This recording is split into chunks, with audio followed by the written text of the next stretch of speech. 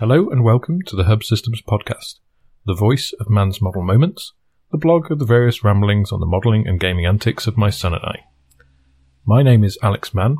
Unfortunately, my son Oscar is not with me today. This episode was actually recorded before Christmas, but unfortunately a lot of editing, a busy Christmas, and then a busy start at work in the new year has meant that it's been delayed until today. So apologies for that. I hope you enjoy the episode and that it was worth the wait, and we'll see you back in the regular circuit for the rest of January. Thanks very much and enjoy the show. In this episode, we'll be looking at the metagame in Firestorm Armada, with a view this time from North America. That means I've reached out to some brothers-in-arms from across the surface of our little planet, and I'd like to welcome them to the show. So can I welcome Phil Johnson, also known as the host of Firebase Delta. Hello, everybody. Josh Linder from the US, also recognisable as the controller of the Waygate. Hello, hello. And last but not least, Nathan Pullen from Jaded Gamercast. Howdy. So I'd like to welcome you all to the Hub Systems, and straight off the bat, I want to ask you the most burning question of all. Have you all seen Star Wars? Oh, yeah. Maybe. Once. The first showing available in my city, yes. 3D. We saw it today. So now, no spoilers, but I just want to gauge your initial reactions to the film. So perhaps you could just give us overall verdicts on whether you think Abrams did a good job or not. I liked Yes. it. It was good. Yeah, I liked it. I enjoyed it. Okay. I don't think it's as good as Empire Strikes Back, but few things in this world are. I agree. A fair statement, I think. Yeah. Now, we enjoyed it a lot as well, so we will see it perhaps again at the cinema, and undoubtedly endlessly again on DVD. Okay, thank you. And if you could all give a brief introduction of yourselves, I'm sure you don't need introduction to a lot of people, but there will be some people out there who need a bit of a refresher. So if you could give a bit of an introduction of what you've been up recently in your hobby life. Phil, perhaps you could start us off. Oh, okay. For everybody who doesn't know, I run currently a Limbo podcast called Firebase Delta. And what I mean by that is we're in transition. So with that, I also have Josh as one of my co-pilots. So I've been podcasting on and off again for about 5+ years. So other than that, my hobbies include a lot of Spartan. I may have dabbled into some Star Wars X-Wing Armada, but, you know. I think we all have. With that, I'm trying to... my recent purchase was the Halo Covenant Assault Carrier Group. The big girl, as I call her. Oh, yes. Beautiful model, and that's my project for the Christmas season right now. Nice. Okay.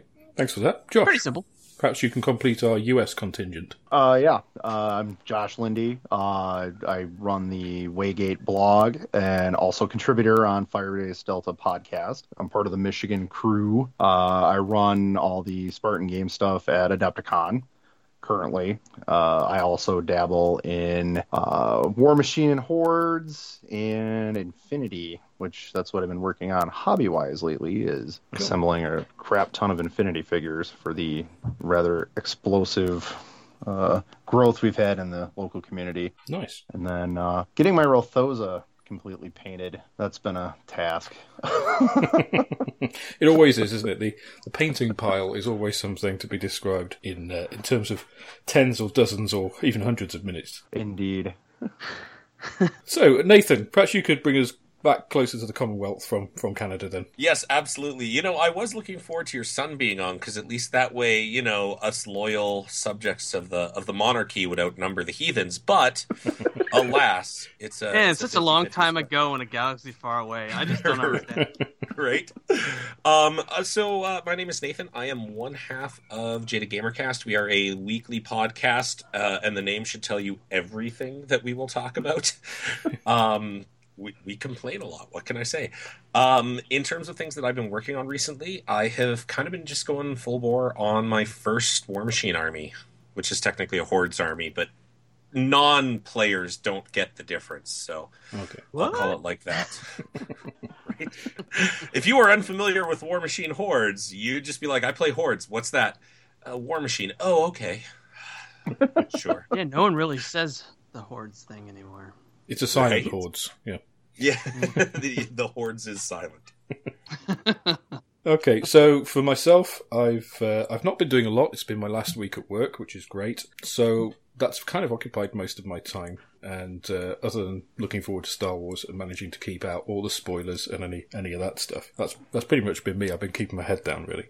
Oscar's been mostly not to be seen because he's got Fallout 4, so he's desperately trying to catch up to me, but he'll never do it.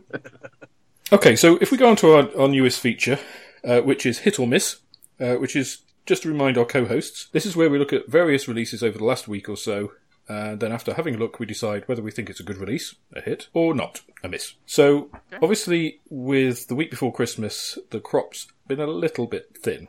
Or it's almost the week before Christmas. I did have a little look on the 40k side of things, because we didn't look at that too closely in the past, and there is a model we've not covered previously in the new releases section there, and that's the Imperial Knight Warden and Fireblade transfer sheet for the princely sum of £107 of Her Majesty's currency, which is $177 and 212 Canadian.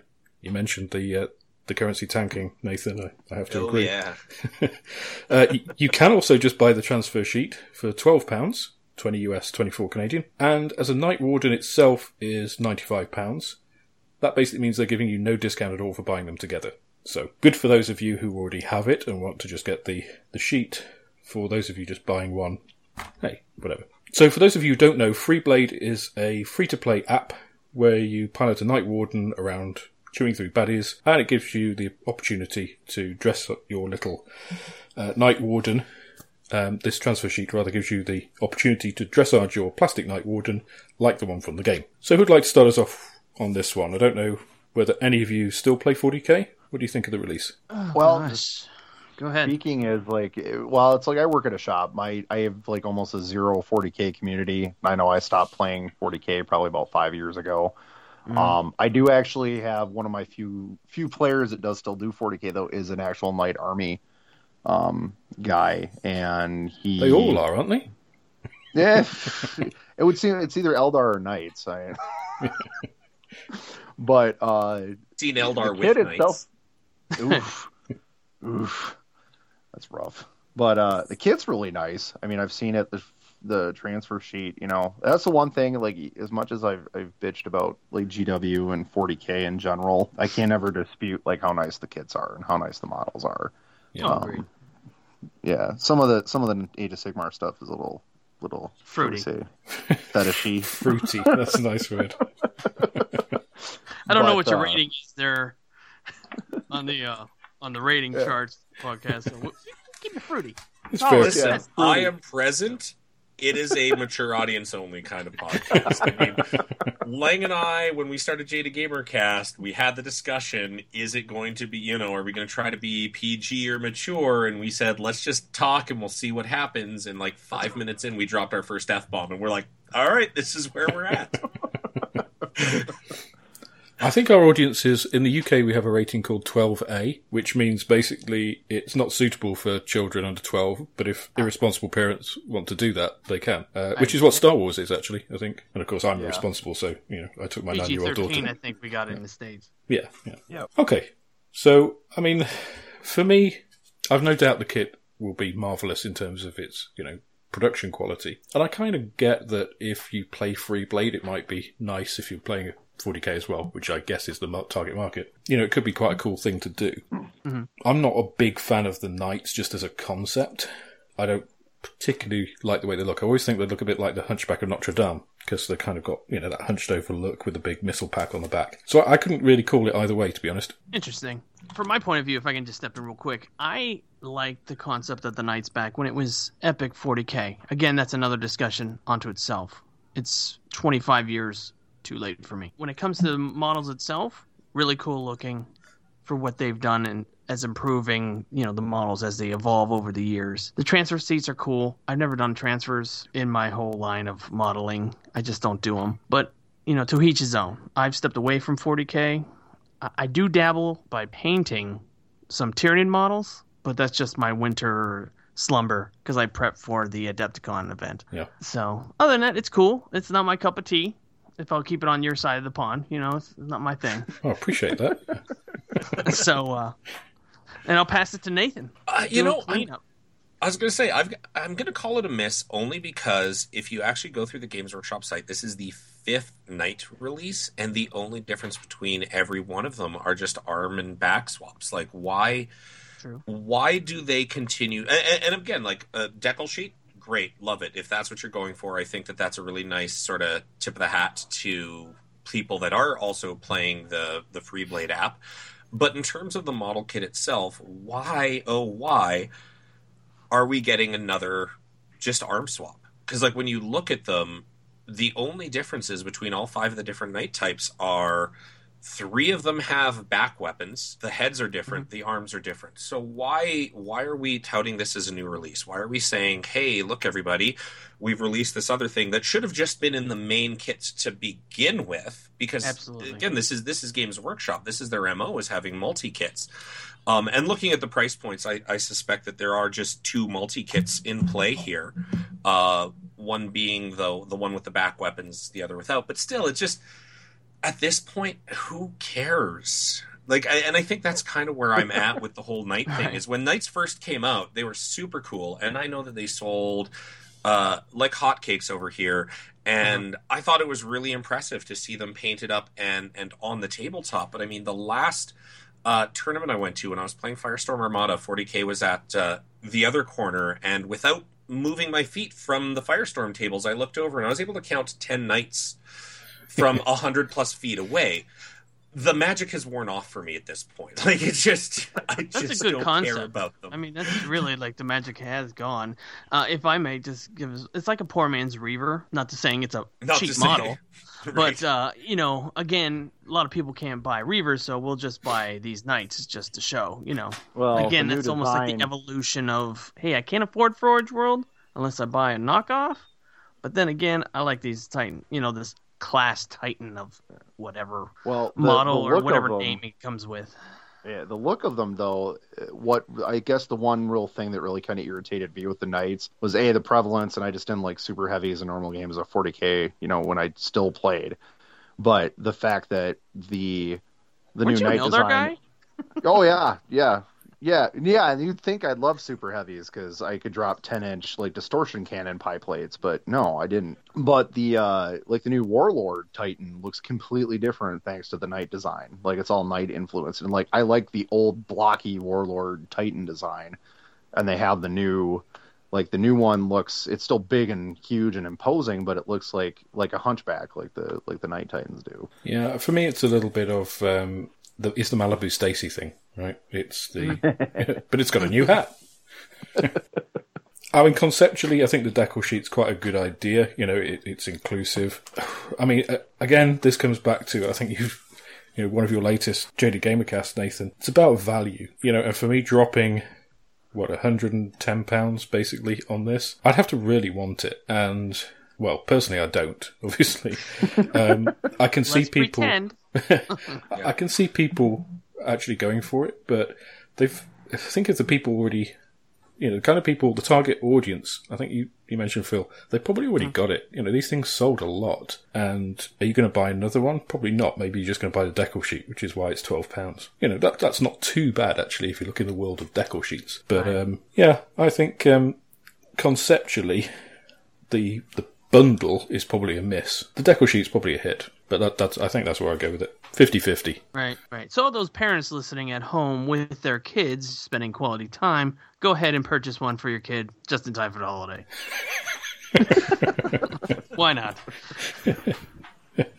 Okay. Support your local store. Absolutely. Okay, thanks everybody for that.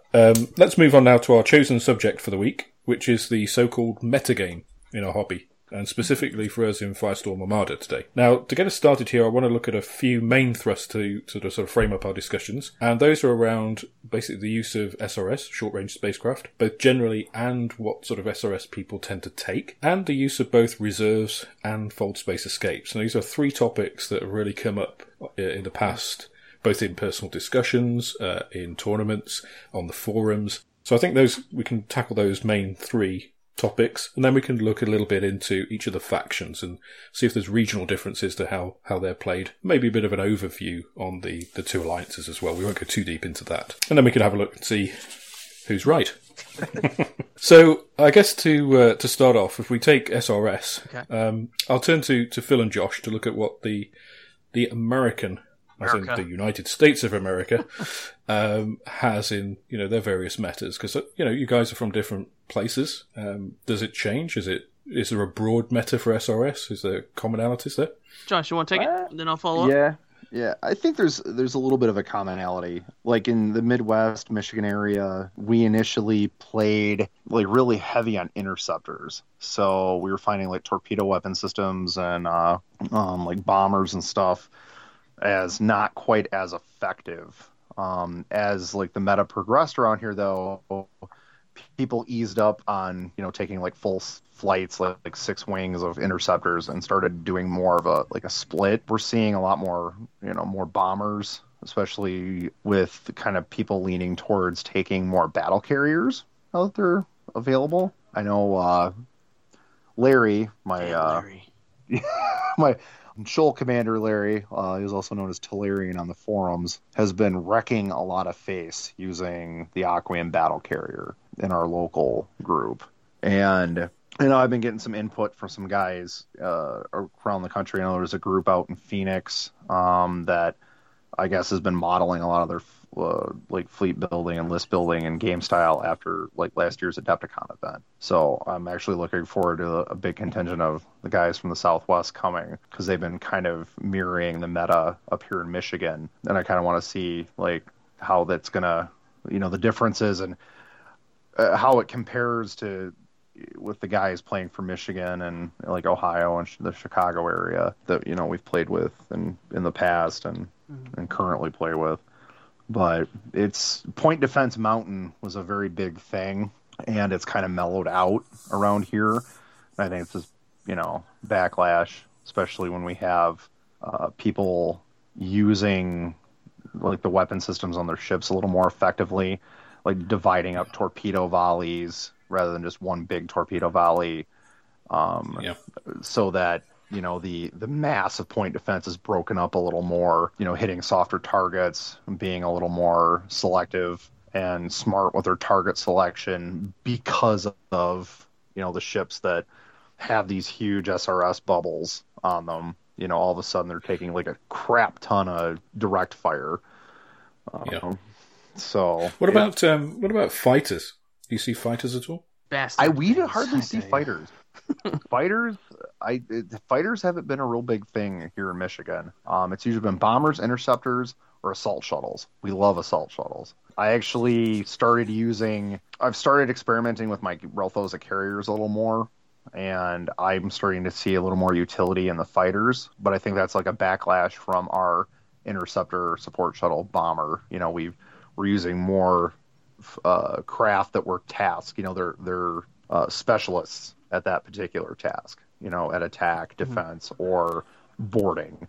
So I'm looking at the fighter as more of a utilitarian, or not utilitarian, but more utility, in terms of SRS, because it has the ability to attack, intercept, and, it gives, especially on ships that have smaller SRS capacities, it's a little more utility to have. They're more multi-role. Yeah, I would say that, just to kind of echo that here, fighters tend to be... So, for instance, Nidus frigates. You've got a squadron of 4. Yeah, okay.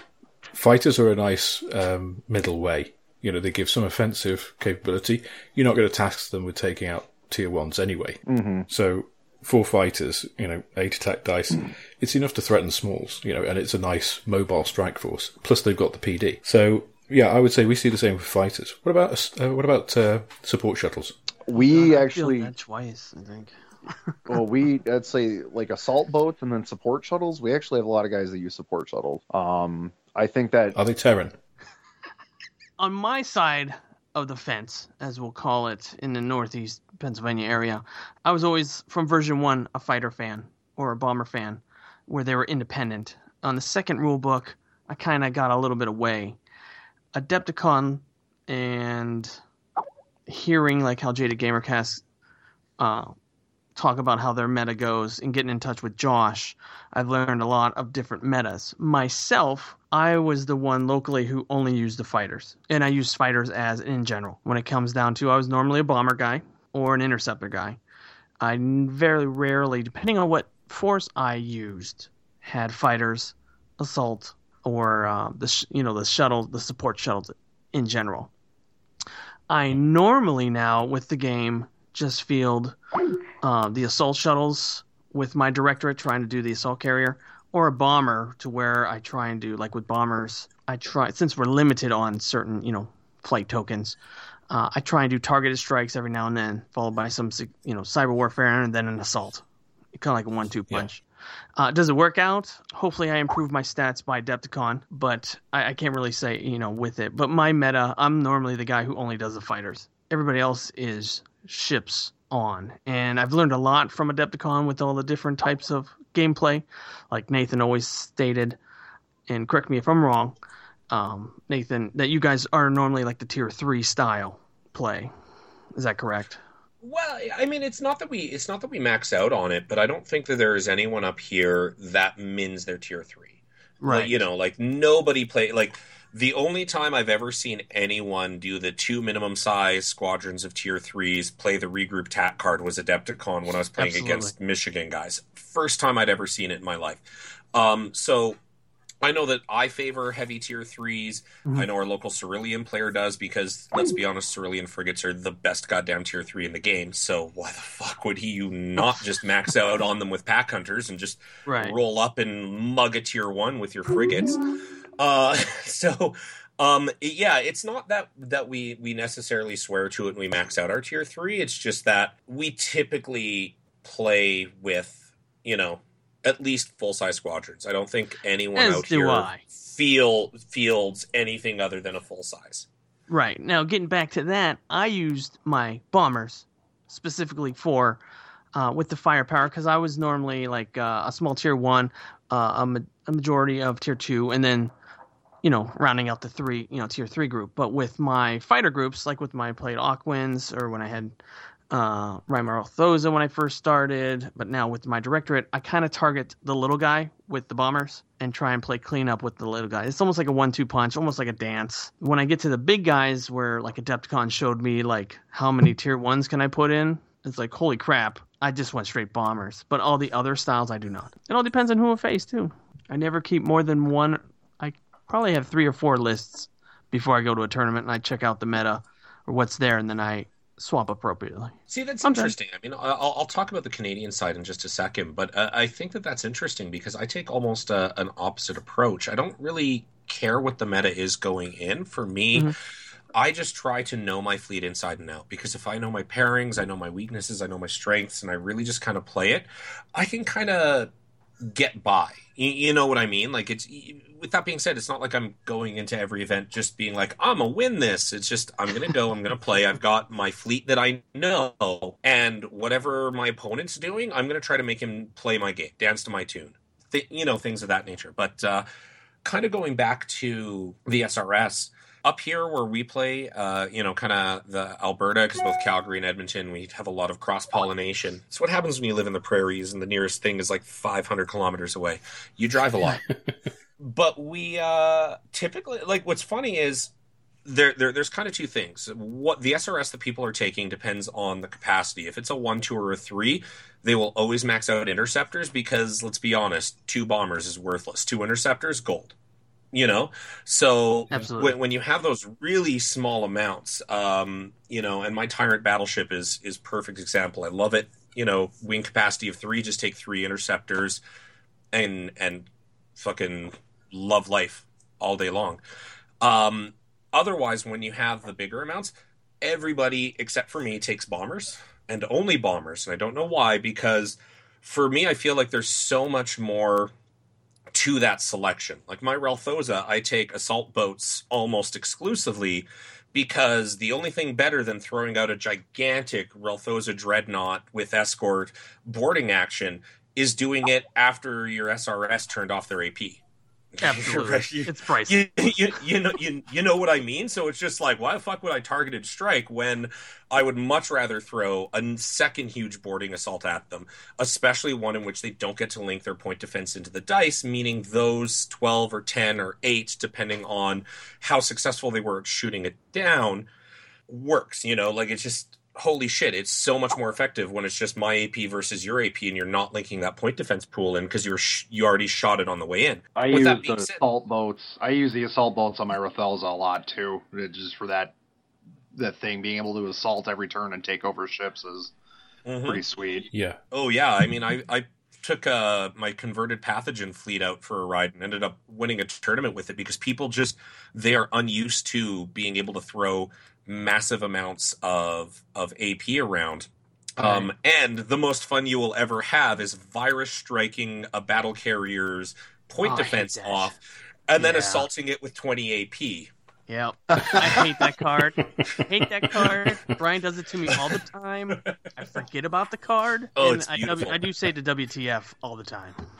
But yeah, so like I said, that was very satisfying, was capturing a tier 1 that I hadn't fired a shot at. But no, for me, the other thing is, what are you buying your SRS tokens on? I like fighters for the range. Like when I take my Terran defense platforms, they're stationary. They're 0-inch move.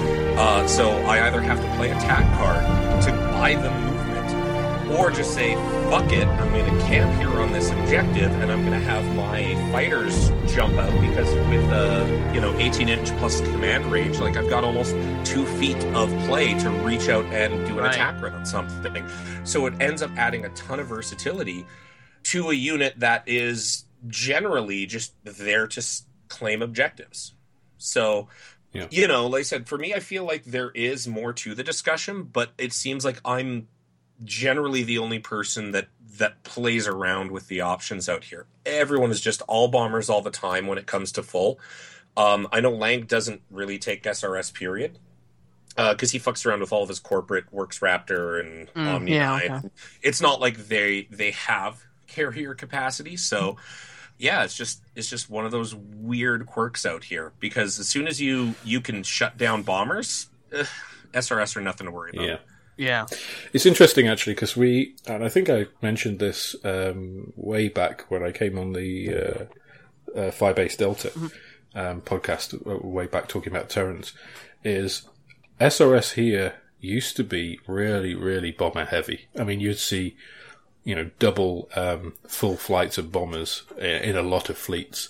So the Reading tournament last year, 2014, had, for instance, a Terran list which ran 2 Ares carriers, both loaded up. That's a lot of attack dice you can throw around. But you're right, if you shut them down, they got nothing. So we've kind of evolved from that the last tournament was actually, there were surprisingly few SRS, and what there were much more varied.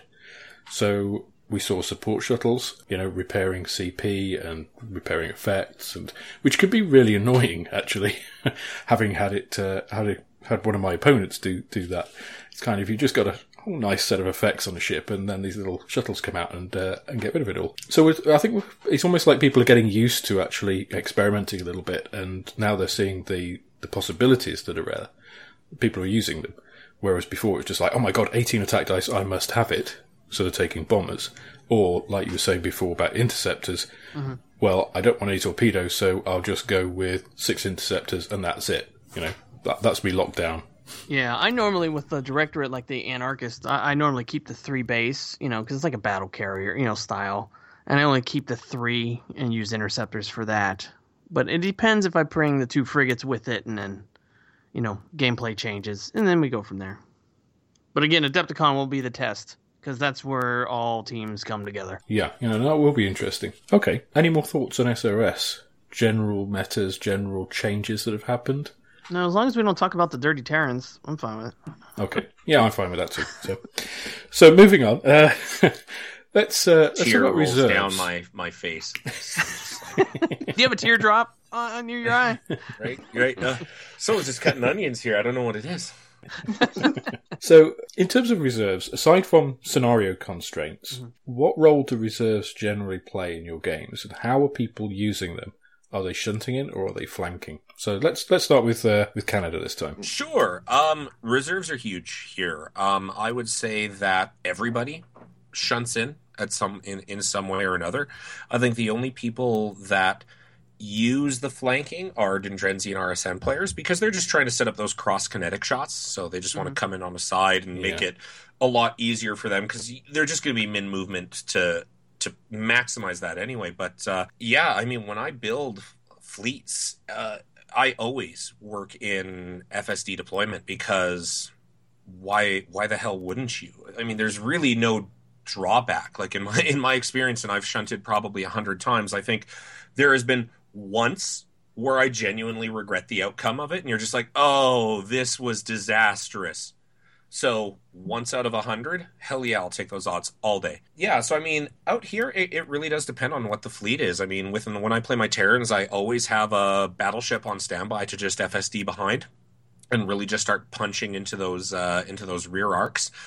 When I was playing my Pathogen, I worked it out so that both of my Tier 2 squadrons, because good lord, are Tier 2 soft at the best of times, and Pathogen even more so.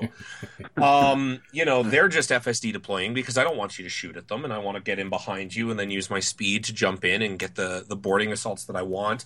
My Relthosa, I literally run that to the red with the whole, like, you can't have more than 50%, so I think I have like 48% of my points that every game is just in reserve to FSD deploy in, because it's one of those things where when you stop jousting with your opponent, when you stop doing that straight, I'm going to deploy, you're going to deploy, we're going to move in straight lines and may the best dice win, you put more things into your control. And I think that that's what reserves allow you to do. And that's why here in Canada, like I said, everybody does reserves. I mean, our local Cerulean player that I was telling you about that maxes his tier 3, he takes 2 bare bones battleships, one with his fleet admiral on it, and he just shunt deploys both of them.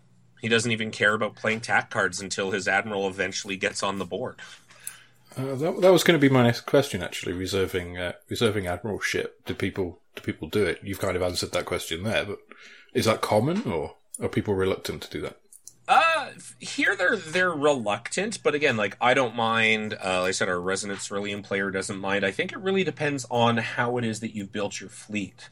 Whenever I tend to build my fleets, I don't build it to be reliant upon early game tack cards. I'm not looking for perfect timing. I'm not looking for drives to max, things like this. So if you are building your fleet to not need those early game tack cards, then you're not really losing out on anything. Yeah, very true. Couldn't put it even better than what I can even say. Josh, you want to take it? So how's it different in America then? Well, we use shunt deployment quite a bit too, actually. Especially me as a Relthosa player, like, I agree with Nathan on that one. Like, I'm pushing max and usually, keeping 50% for shunting. Like, when I use Huntsman heavy cruisers, those are almost always my like mobile board strike force that I just shunt in. But there is a little bit of flank deployment. I know Neil uses a lot of flank deployment with his Terrans, mostly with his like missionaries and stuff, his torpedo ships, or missionaries and pilgrims when he uses them. But other than that, it's mostly shunt. I think it adds a lot of tactical flexibility. Like, I usually use it as a kind of a, the old trapdoor spider, lure people into a good area, spread them out enough so I can land the Huntsman kind of in the midst of their fleet, and then just open up with the broadsides and, try to have a target in every arc. So, yeah. I mean, it's a lot of utility. I mean, and it's what I hold in reserve is generally dependent on the fleet. Like, especially if I'm using a lot of Akash in the list. Oh yeah, I freaking shunt all those guys in. My Admiral, however, I usually never shunt my Admiral in. Yeah, I agree. I don't. That's mostly because there are a couple tack cards I usually like to have just in case. Namely, it's like perfect timing, because I'm a little more reliant on stuff coming in at a certain time, or want it to come in at a certain time. Like, I'm really hoping that a null deployment kind of Relthosa commander kind of emerges later in the mix, because I play the hell out of that. Noted.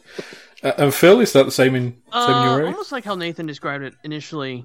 Depends on the army. With my Aquans, I will probably do a frigate squad, or a Corvette squad, depending on the opponent, of course. My Dendrenzi, when I normally field them, are frigates. I will sometimes, do not the shunt deploy, but, off to the side. Sometimes, I don't know if it's the curse of the dice or if it's the water here in the area. It normally makes me roll horribly in the shunt, chart. So I normally do a flanking with those two armies. Now, when I play the Directorate, it all depends on if I do Omnidyne.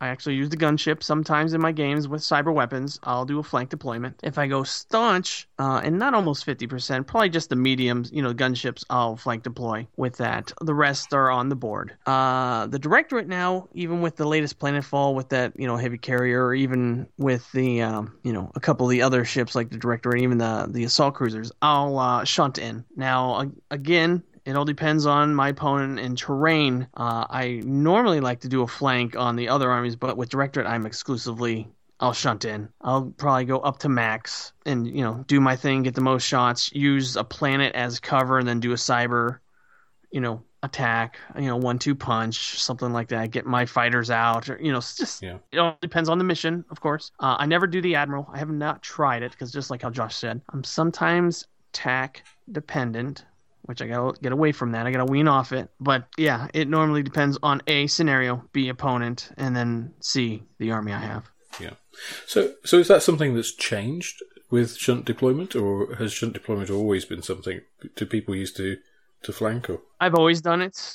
My local players have not, but I like to think outside the box. Normally, like I am referencing Adepticon, it showed me how a lot of people do their thing, and that, sometimes I'm not alone thinking that way, but it all comes off lists. Like, again, I change my list almost every time just to try new things, but sometimes when the waters do get stale, I'll try, a flanking or not, but it really does come down to the mission. Yeah.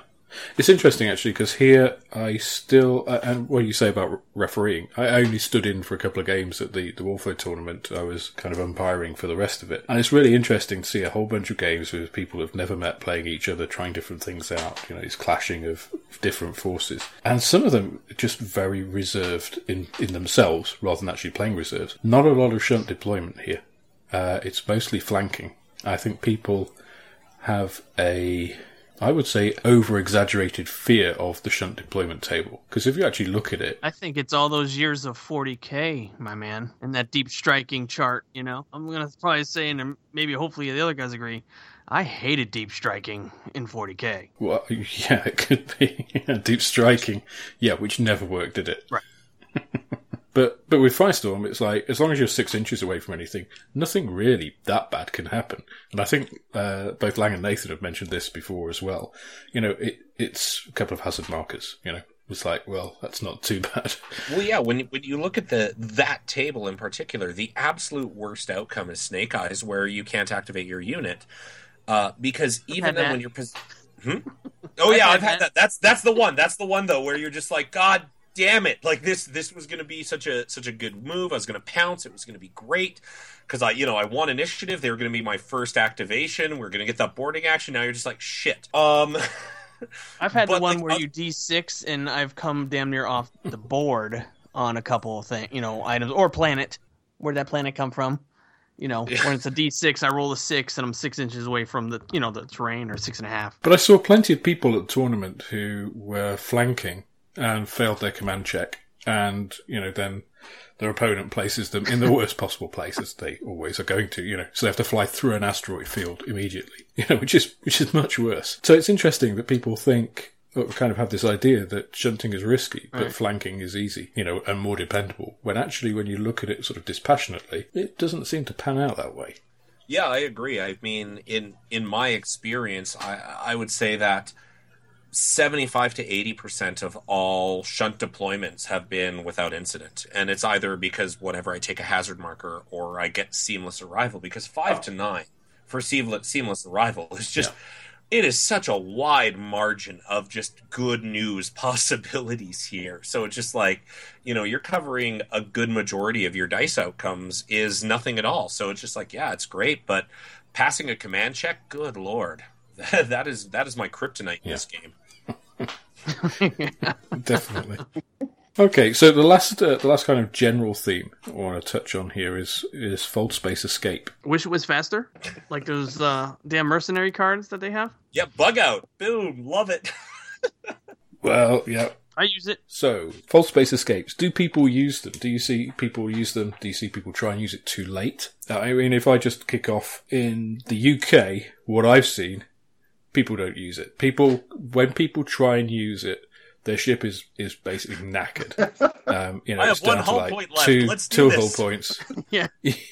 Yeah. It's going to take me at least a turn if I time it well, at the end of this turn, and then put it on the next turn, during which the entire opposite fleet is going to shoot me, if I'm worth dealing with, which usually it is, because that's why you're bugging out. But yeah, I just don't see people using it. I mean, I even remarked to one guy who was playing in the tournament, because he was like, I'm not really sure what I'm going to do now. He was about, I think it was 6 up in battle log, and I just said, just fold space everything out. It's like, you've won. It's like, you fold space out now. There is nothing he can do. And he's just like, I'm going to keep playing. And it's like, your choice. I have you now. I think people just don't see it as gentlemanly. Yeah. I think in tournaments, people get a little like, is it that easy? Can I just do that? Yeah.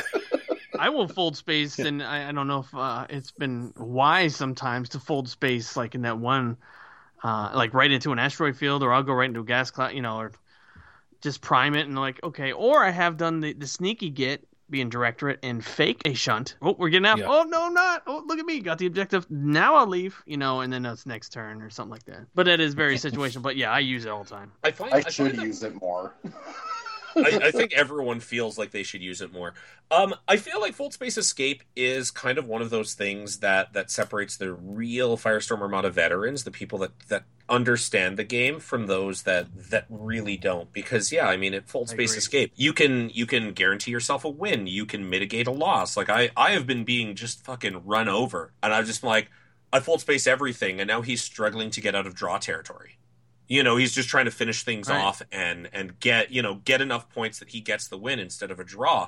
And even beyond that, I find that I can dictate what he's going to shoot with a smart fold space bait, right? Where you're just like, listen, this cruiser squad's in a shit position. It's not going to accomplish anything, so I'm going to activate them first, put the fold space on because it's going to take heat off my battleship. There are so many different ways to use it, and that's why, like I said, I find that the people that play the game a ton, they're the ones that are going to be more willing to use this mechanic, because those that don't, they get in this other war game mentality. And I know it's easy to just say it's a 40k mentality, but that whole, fight to the last man, table my opponent, it's the only thing that I can do. I mean, I remember once I had a squadron of Terran cruisers hiding behind a planet lobbing nuclear torpedoes, and my opponent, Fold Space deployed, got 3 Ralphosa heavy cruisers right behind them. Ooh. And I had not taken a point of damage, and I'm like, I'm Fold Space escaping them. And he's like, why? And he was like, why? They haven't been shot. And I'm just like, because you have 3 Ralphosa heavy cruisers behind me, and Terran cruisers are paper mache at the best of times. They did not get off the board because Ralphosa heavy cruisers. They did not go to the Christmas party? Yeah. But that's the thing where it's just like, you have to understand when you're outclassed, when you're outmatched, or even when you're out of position. Like if you have a slow-ish moving squad that will never be able to get back into an optimal position, but they're you started as 3, they're down to 2 ships, one of them's really banged up, shunt them off so you're not giving up points. Don't give your opponent that long bomb torpedo shot that he's going to be taking turn after turn after turn, while you are struggling to get them into a position to be worthwhile. And I think that's the thing with Fold Space Escape. So it's just like, out here, there's a couple players that do it really well, but again, like a lot of people play Firestorm as their second or third or fourth game, and they're not comfortable doing it yet. Nothing sells FTL when you drop a mine to help you out. Because I've done that with the gunships for Directorate, where I'll shunt in, do round, 2 round, shunt, and then go. And that's their mission. And then I'll drop a mine, or 2 rounds of mine. Or around the mine, excuse me. I would say Neil, the one person that is really adept, actually there's a couple guys, 2 or 3 guys in our group that are really adept. Neil has yet to lose, he's only lost his Razorthorn, his infamous commander, maybe 2 or 3 times, in all the games he's played. Just for the sheer fact that as soon as he knows that ship is going to get, utterly annihilated, usually when he plays me, he always hides it in a gas cloud. Oh no, we have the riot whenever I play him with my RSN. He knows that's the best way to bait me, is to throw that freaking battleship out into something, and for whatever reason, I'm dumb and always fall for it. Now who's baited? Yeah, right. Yeah. I think in the UK we have this genetic Rorke's Drift position where it doesn't matter what the odds are, we have to keep fighting to the bitter end.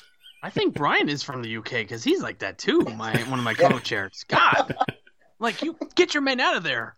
Nope. I'm like, it's gonna hurt me more. It's gonna hurt you mentally. But there's 22 of us and 20,000 of them, but there's still a chance. Go for the exhaust port. Okay. So some similarities, some differences overall there. Now I want to just move on to the different races and just see how they're played in different zones, because I see some differences between players. I just want to see if there's a bit of a larger regional variation here. So I think, first of all, because we've been talking about SRS earlier, and we've mentioned them a couple of times, Aquans and Relthosa having the greatest access to SRS is probably a good place to start. Perhaps we start with the Relthosa, seeing as that I think Josh is a Relthosa player. Oh, yeah. Yeah, let's start with that. So, how do Relthosa tend to get played over your way? Are there some auto takes? I've seen the Apex being taken an awful lot in, above patrol fleet games here. Are there similar units for yourselves? Well, I know there's probably 3 or 4 spiders here in Michigan, and I know we all play a little differently, and it's kind of neat to see. I like auto take for me is I always take Huntsmen. Heavy cruisers. They're like in every last one of my lists. In fact, even in patrol fleets, they're usually my tier 1. And then I always take Scarabs because I love the model so much as well. They are sweet. I mean, that's the thing. Like, I'm not a fan of shunt cruisers at all. Like, shunt matrix, I'm not a big fan of because of it. Since it's each individual model and not the whole squadron, like, it's too much unpredictability for me. And I've just had bad luck. 8-inch command distance, though, Yeah, that's what I was going to say. Is with an 8-inch command distance, who cares? Live a little. Try new things. Whereas I know one of the other players up in Grand Rapids, Mike, he does use shunt cruisers a lot, and he does a lot of shunting. He uses carriers a lot. I tend, like in bigger games, I'll take an Apex usually. And I'm as a single tier 1, and I'll go like tier 2 heavy with cruisers and heavy cruisers and destroyers, and then I'm like. Do you play them SRS heavy? Because Relthosa have great access to SRS. I do. I usually go fairly heavy in SRS, but I have a real broad spectrum of SRS in my list. It's a lot of interceptors, bombers, support shuttles, assault boats. Like, I have it in, like, sometimes I have, if the game's big enough, I'll have an entire squadron of Niduses just relegated to, like, support duty, carrying support shuttles, depending on the game. But yeah, I'll run a lot of SRS when I run my lists. Smaller games, especially when I'm running Huntsman as my tier 1, it actually goes like the opposite direction. It'll go really light on SRS. Like, it'll be almost non-existent. It'll more or less be like on the Niduses. And at that point, I'm using them with bombers usually, just to hit the, do like a 1-2 punch. The cruisers will go in and engage a larger ship, and then the Niduses will go in with their weaponry and do bombing runs on it, just to either finish it off or, soften it up even more. But we have 2 players in this area. I know Mike, or Ryan, excuse me. He's learning to play Firestorm for me, so he kind of plays his Relthosa like I do. But he's been exploring a lot with them. So you're creating your own meta? Yeah. Yeah, I don't think that counts. How about you, Nathan? Are you seeing Relthosa a lot in Canada? Yeah, I mean, well, not really. I mean, there's me and another guy, and we both kind of play our Relthosa very, very differently. One of us, basically, I love the boarding actions for them. I think that Relthosa are an incredible boarding fleet. So for me, the Apex is an auto-include in every fleet. Actually, Apex is an auto-include for both of us because it's just one of the finest dreadnoughts in the game. And, you just can't go wrong. Gosh. Yeah. Because, fucking cloaking with stealth systems.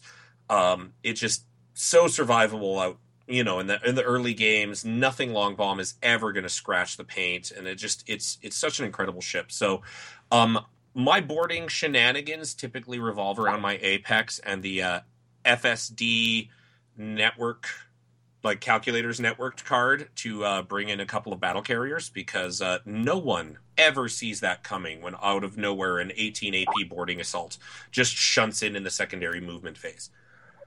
Okay. But super fun. I love how sneaky Rel'Thosa can be, so I end up kind of doing that. Like Josh, heavy cruisers are in every Rel'Thosa list played in Alberta because they're just so fucking good. Right. You know, again, probably the best heavy cruisers in the game as well. So it's just like, you know, there's just so many incredible choices for Rel'Thosa, but the other player actually doesn't take SRS heavy either, because he goes for a torpedo and corrosive fleet. So he just likes to sit back with his cloak and stealth systems and lob just relentless amounts of torpedoes at you, daring you to bridge that gap, which you have to, because with cloak and stealth systems on basically everything, you're doing no damage until you get within 20. And then he can still finish up with boarding actions and with straight guns and things like that. So very different playstyles for both of us. For me, the Rel'Thosa, I've only used it in version 1 for Firestorm. And at that time, they had the independent tokens, but I really haven't used, or they've been dry docked for a while. Actually, I tried to sell them to Josh, but I think he spent all his beer money. Okay, then.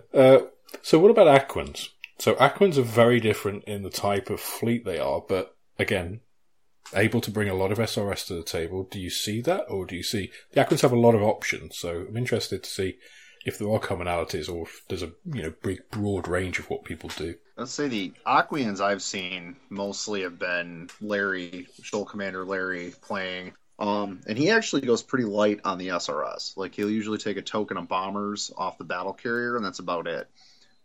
He generally plays, like, he'll go for trying to maximize the amount of activations in his fleet. So a lot of his ships tend to be a little more bare bones, just because he's going for hitting power with trying to out activate you, basically. Okay. So he tends to play a little light. One of the local Aquan guys here goes more on the heavy side. I think that's because he started out with like the Overseer's box, so he had the heavy carrier, which he started playing as a battle carrier. He goes with bombers, usually bombers, and then some interceptors, and then I see like the support shuttles on some of the other vessels. They have the smaller complements. You know, the one thing I wish, like with the Aquans, because I know the opponent, Jay, is an Aquan player that I play around the Erie area. And he does, the typical tier 1s, either the battle carrier, he has, or the dreadnought, and he just, keeps it at is. The one thing I wish the Aquans had to, keep that good thing going is maybe incorporate it in their mediums a little bit, not just distinctive, in their tier 1s, but seeing some in tier 2. That's interesting, because we see an awful lot of DT cruisers. Isonades with difficult target, energy transfer, boom, squadrons of 4. They're expensive, but... Right, it's like a nutcracker. Yeah, and Oscar plays heavy cruisers a lot, which are very expensive, but my God, if you get them right, they're the amount of damage output they can put through is horrific. And they're a very, very tough squadron as a whole to erode. Right. Especially when you've been playing them continuously for years, like he has. Now, here's a question. I mean, like, my list will vary with an Aquan list, either lots of fighters or half. But have you found it that sometimes it may not slow the game down, but will make you think more and make you, like, how should I say it, more difficult to make decisions depending on what's in front of you or who you're playing? Like, if you have too many fighter tokens, or, stuff like that. Have you guys ever run into that? Because sometimes, do I want to go into a fighter combat, dogfight, or why even activate these, bombers when the PD defense is heavy, or the interceptors, it almost cancels out. Because I noticed with, when I was playing Brian, he would throw in like a hybrid here and there of a different list, and he would just have interceptors to almost ground my game of bombers, I didn't use assault shuttles yet, the assault craft yet, but it was like, oh, well, he's negating my bomber runs. Have you ever seen like that counter to the game? I've seen that. I mean, mostly it's been like when we know the mission, we're just playing like casual at the store or something. But like you can't necessarily, like in a tournament format, like when you're building lists like for tournaments, I think it's not something you're necessarily going to run into, because it's not a consistent, like it's a counter for some lists, but it's like almost wasted points of like if someone didn't bring SRS. So I think because that's like 30 points plus, 30, 35. Yeah. If you go 12, it's like holy cow. Oh yeah, it's a ton of points. That's really just kind of list building. However, can I say that my idea of like the Circle of Hell is the Aquin on Aquin game, right. Because it's after 7 hours you have finished turn 3, and it's just like, for the love of God, because it's just like you're dropping mines and you're activating this SRS and you're activating that SRS, and now I'm shooting in all 4 arcs and I'm torpedo, and you're just like, I hate this. Like, it was the least fun I've ever had is when I had the near mirror match of we both had 3 tier 1s. He went Dreadnought Battle Carrier, and I had Battle Carrier, Battleship Carrier, and we're just like, this is gonna take forever to play. It was a draw because after the 3.5 hour time limit, we hadn't finished turn 2. So you missed the opportunity, Nathan, on turn 1 when you saw an Aquin opponent. You should have just been, well, let's full space out. Call it a draw. It'll be a draw anyway. Let's just call it now and go drinking. Yeah. Okay. That's when you're playing the battle log, and then you just see, all right. Okay, so I'll turn to the most vanilla of fleets in terms of play style, which is probably the Dindrenzi and the Ceruleans. So, I thought you were going to take a shot at me and say Terrans, but all right. No. Crosser nose, not up it. So let's start with the Dindrenzi, the big point this end enemy, and that's it. Kind of play style. And hope for the best. Yeah. Right. Now, honestly, I've only used a couple with my new battleship that was in the box set. My God, the name is now escaping me. Praetorian. Thank you. But I've also used them in the battle station. Okay. So I don't like the carrier just due to the speed. Now, the new kid on the block, with that new assault carrier from Planetfall, the Legion. Right, she's in dry dock. She's not painted yet. But I would like to use it. But again, I just don't know how well it is, with it. Because I know Dindrenzi don't normally have a lot of fighter support. And again, I'll use that battle station for demo games. Because I like to try and field one at Adepticon if I took Dindrenzi. But I just don't want to. In that sense. But yeah, other than that. I actually played the Legion recently. It was in the stand-in for a player who had to go at the tournament. So I just threw together a quick list, and because it was only a couple of games, I had I could just do what I wanted and have fun. So I played the Legion with 6 assault shuttles and an interceptor, maxed up the AP, and she's just drove her at the enemy. And ton of fun. Again, real quickly, the Dindrenzi in my area are like, we're playing historical, where they stop. Yeah. And that's it. I'm like, well, come at me, bro, or good luck, But again, I digress. I say the Legion, that loadout on the Legion, Alex, sounds like the first time George used it, too. Yeah. So do you shunt that bad girl in, or do you flank it? He shunted it in, and that thing freaking wrecked face when it came in.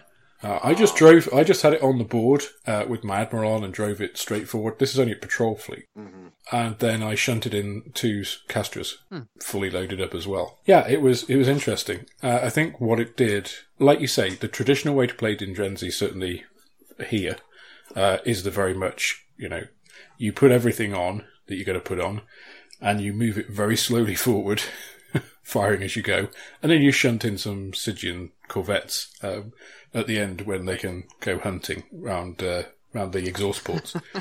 And I think some of the more recent ships, I go back to the gunships when they first came out. It allowed the Dindrenzi to do something. First gen gunships where they were scary?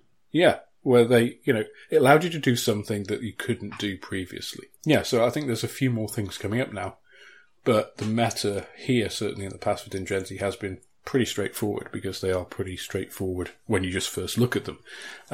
I think you need to go into them a little bit more for a bit more nuance. I was going to say, I know because George is our Dindrenzi master, and I know he was in the 2014 Warlog. He was the number one Dindrenzi player. So, but I know George usually has like a smattering of interceptors and then support shuttles in his fleet. But other than that, not a whole lot of SRS. Once in a blue moon, he runs a carrier with bombers on it. But he always goes for the cruise dozer, as he calls it, cramming as many cruisers in as he possibly can. Yeah. Doesn't Lang run Dindrenzi, Nathan? Sort of. I mean, Lang and I both. Okay, so Dindrenzi. I wasn't sure if you did. Yeah, basically, Dindrenzi up here are the punching bag. Everyone has them. Everyone takes them to one event, finishes dead last, and then swears off of them. It's got to be about terrain. Sorry, what? It has to be because of the terrain. What, with our big open shooting lanes? No, it's just the biggest problem with Dindrenzi is that fundamentally they are so easy to counter. Yeah. Don't give them straight lines. Use the FSD, like shunt in some stuff behind them, and they're flying bricks. They can literally never come about to pull their firepower on you. Right. And it's just like that's the thing. So it's just like there are a lot of Dindrenzi players, and there is always one at a tournament, and he always finishes dead last. And it's always different because just like they'll finish dead last, and then they'll paint up their second fleet, and they'll have fun. Yeah. Okay. As I always say with Dindrenzi, she's got a big ass. I got to try and turn it. So no. It's like the shopping cart with the one wheel that won't do it, and just it trying. Splatters around. Yeah. That must be the gun rack stuck or something like that. Okay, and what about the Ceruleans then? Because the Ceruleans come in for a lot of heat here. Well, it's cold and eerie, so we don't play them. They just won't work. But interestingly, at the tournament, there were 3 Cerulean fleets, which really surprised me, and they did very well. They were placed not dead last. I think one of them was third. Yeah, I think one was third, and the others came in the mid table as well. So a bit of a resurgent for the Lizards.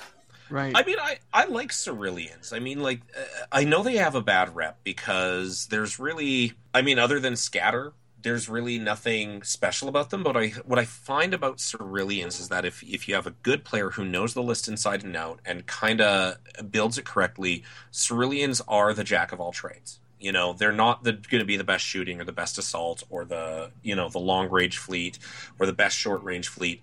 But the fact that they can do everything in the game of Firestorm Armada means that if you have a canny enough Cerulean player, they're able to play where you're weak.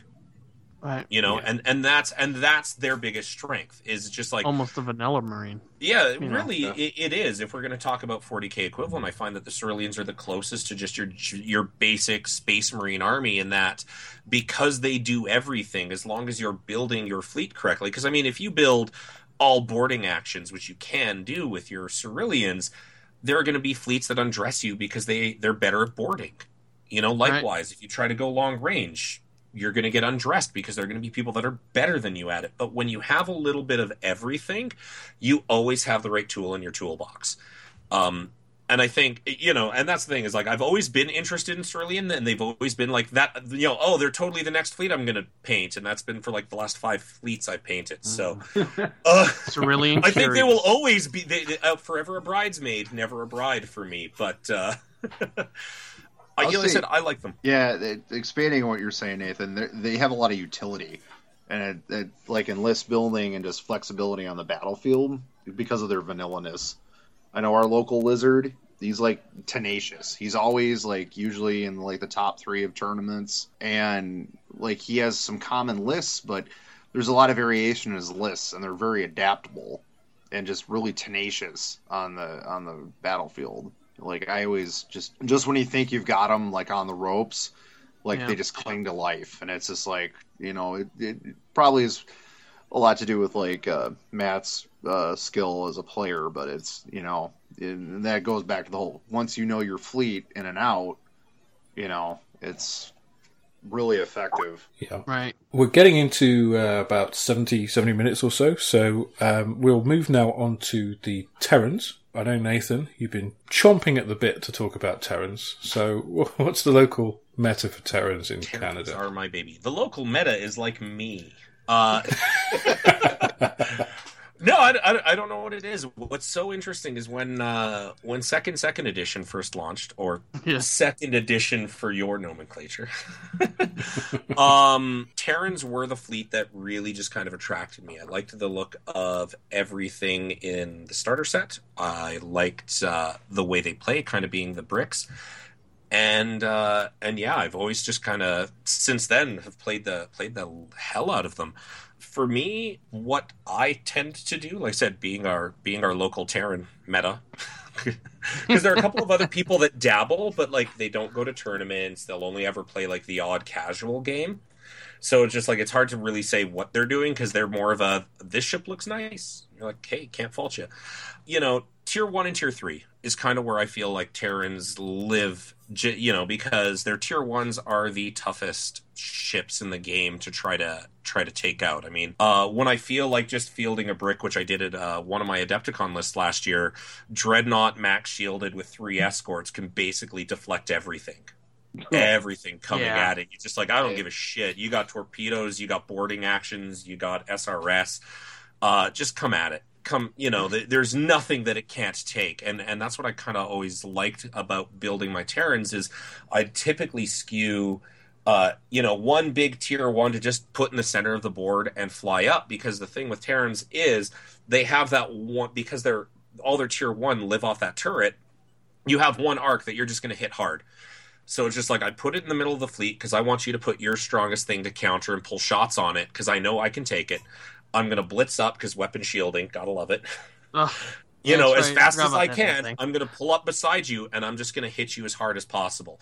Meanwhile, I've got the Tier 3 supports because I think missionary frigates are incredible. I mean, when you can throw Tier 1 levels of dice on a really small Tier 3 squadron that's costing you 100 points, you're loving life. So it's just like I always have that one strong centerpiece, whether it's a battleship or a dreadnought, depending on the game. Lots of frigate support, fly it up the middle of the board, and then I always have that battleship that I like to shunt in behind because, again, it's really good at that one-arc game. Or you flip the opposite when you're feeling like it and you just put nuclear on everything. And you laugh and you laugh and you laugh. It's not effective. Don't get me wrong. That's probably the least effective Terran list I play, but dear God, is it fun. Dirty Terrans. Actually, at Adepticon, what was funny at Adepticon is game 1, I was playing against Hawker. I nuked one of his cruisers. The explosion critted the cruiser beside it, which snake-eyed, magazined, and went back and critted the original target, which blew it up. Which then magazined as well out and hit his third one on one shot. And I was like, this is the most satisfying thing that I've ever done. I feel guilty. Did you play Robert? My God, I can't believe I took out an entire squad of cruisers on one nuclear shot. But, I need a cigarette. It was so good. It's good for you as it was for me? Is that what you said? I saw like 7 Dendrenzi cruisers disappear to a chain reaction like that in one game. With Neil's Terrans, a nuke, lucky nuke going off, and just George was having a bad day. I got nothing on Terrans.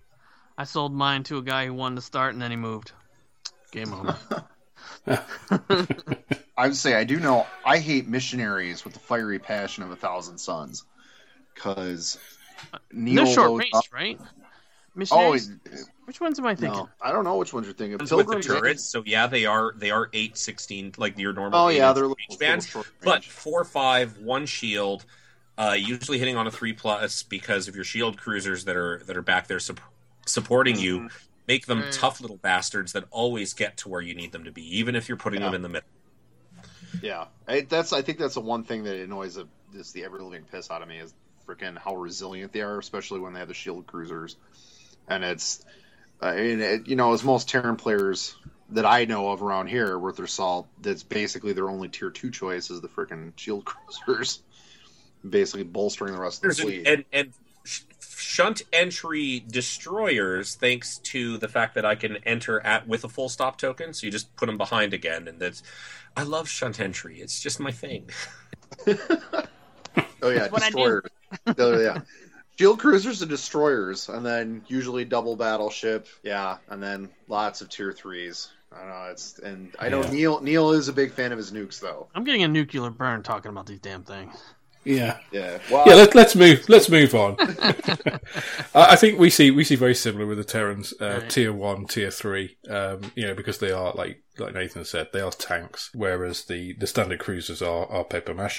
The heavy cruisers are even worse in terms of durability. Good at shunt bombs, but I don't see many Terrans doing that. Destroyers are pretty heavy. See quite a lot of those, but very similar kind of tactics. So last but definitely not least is the Directorate, who I expect won't have a unified meta in most places purely because they've just got so many tools available to them. But I'm interested to see. So I play them. I'm a cyber guy. I love cyber, probably because I'm in IT. I know what it can do to the real world, but again, sometimes I fall short. I get that one roll, then I roll a 1, but sometimes it's game on. Like Adepticon was game on. And I love my drones when I do that, but again, as Alex said, I have a different list almost every time, but except for my tier 3s, which is normally 1 drone squad, and then I max out the other 2, with frigates, and that's it. But then everything else is a different recipe. It's like Mama's pasta sauce, It's laid down, but me, I put a little touch in it every different, there's a different time. It's never the same. I've got a feeling we're not going to hear the same with Canada, right? Well, I was going to say, where we play, Lang is the only Directorate player. They never really kind of caught on. I know that, again, they're kind of the second or third fleet for a few people, but Lang is corporate through and through. For him, the only fixture are his heavy cruisers. His Directorate heavy cruisers takes a full squadron of 3. Yep, they're tanks. Because with they're absolutely tanks. They've got great AP, great firepower. Cloak makes them survivable. You can cloak them and shunt them out. Like, it's just they are versatile in terms of tier 1. I've seen him run everything from a single carrier to dreadnought battleships.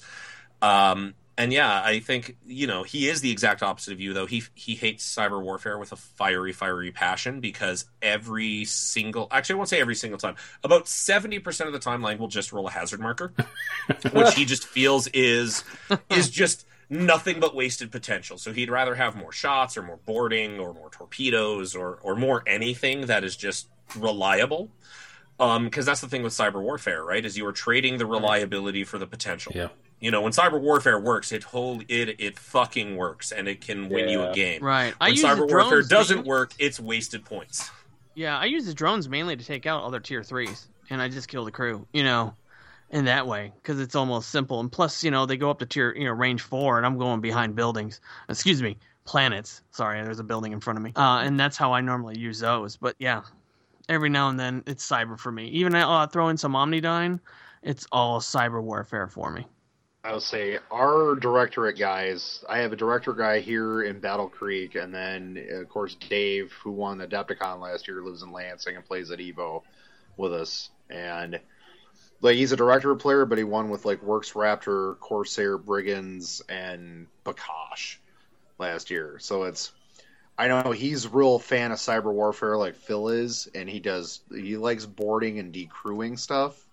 Yeah. So it's usually using the cyber warfare to turn off point defense, so he can go in and make the boarding actions more effective, even though he's whittled your crew down to Ensign Ricky sitting there holding a wrench trying to keep things together. Why are the airlocks opening? But yeah, it's all over the place for Directorate. Yeah. But yeah. Because we see, I know I've seen this quite a bit with the heavy cruisers. I would say this probably doesn't translate for North America, but they're a Marmite faction, is how we describe them here. Do you have Marmite or Vegemite or anything like that in the US and Canada? No, but I know what you're talking about. No. Yeah. Okay. It's like a brown yeast extract, which we have on toast or stuff, which sounds disgusting, and some people think it is disgusting.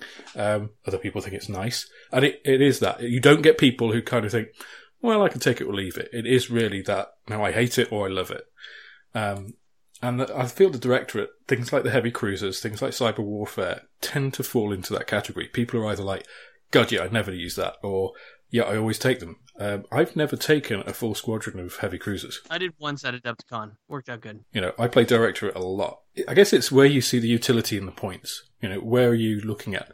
Because I see exactly what Lang's talking about with the drones in the heavy cruisers. It's like the potential. It's like, well, if I'm cloaking, I'm not throwing out those dice. So until I get them into a range where they're doing something, I've wasted a lot of points on those. And if I'm shunting them in, they're not doing something for a couple of rounds, so I would rather have that in something that's doing something from turn 1, or turn 2. But again, if I want to play it a little different way, there's plenty of other ways for me to do it. So even I don't have a meta, I guess. Right, because I've never seen the same Directorate list. Yeah. Even at Adepticon to when I talk to other people. I think that's why people have Josh, I never hear the same one. Yeah, I think that's why people have such a hard time dealing with Directorate is because it's like you never, they all have some similar tricks and shticks, but like I swear I've yet to really face Directorate like the same exact list between two people ever. Like it's some fleets and factions you can like see almost like copy print lists, but yeah, they're still all over the place. That it's always a unique experience. Yeah, I know everybody criticized me when I used the Judgment. God. I still have one of my best results ever from a game in a Judgment on the very final action of rolling its 6 torpedoes at an Oannes carrier, which was 47.5 inches away, fleeing the battlefield and destroying it with those 6 dice. It's just bliss. Bliss. And I think on that note, as it's a high for me, and we're getting to coming up to an hour and 20 minutes or so, I think we'll leave the alliances for another time. Absolutely. I will extend my thanks to my co-hosts for this episode. Thank you all for coming on. I know it's variable times. It's a difficult time of the year, short notice. So thank you all for your time. My pleasure. For all of those of you listening to the episode, just remains for us to wish you a very happy and peaceful holiday season. So signing off from the Hub Systems, it's Phil. Good night, everybody. Josh. Good night, everybody. Nathan. Cheers. Alex. And in his bed, Oscar. We'll see you next time.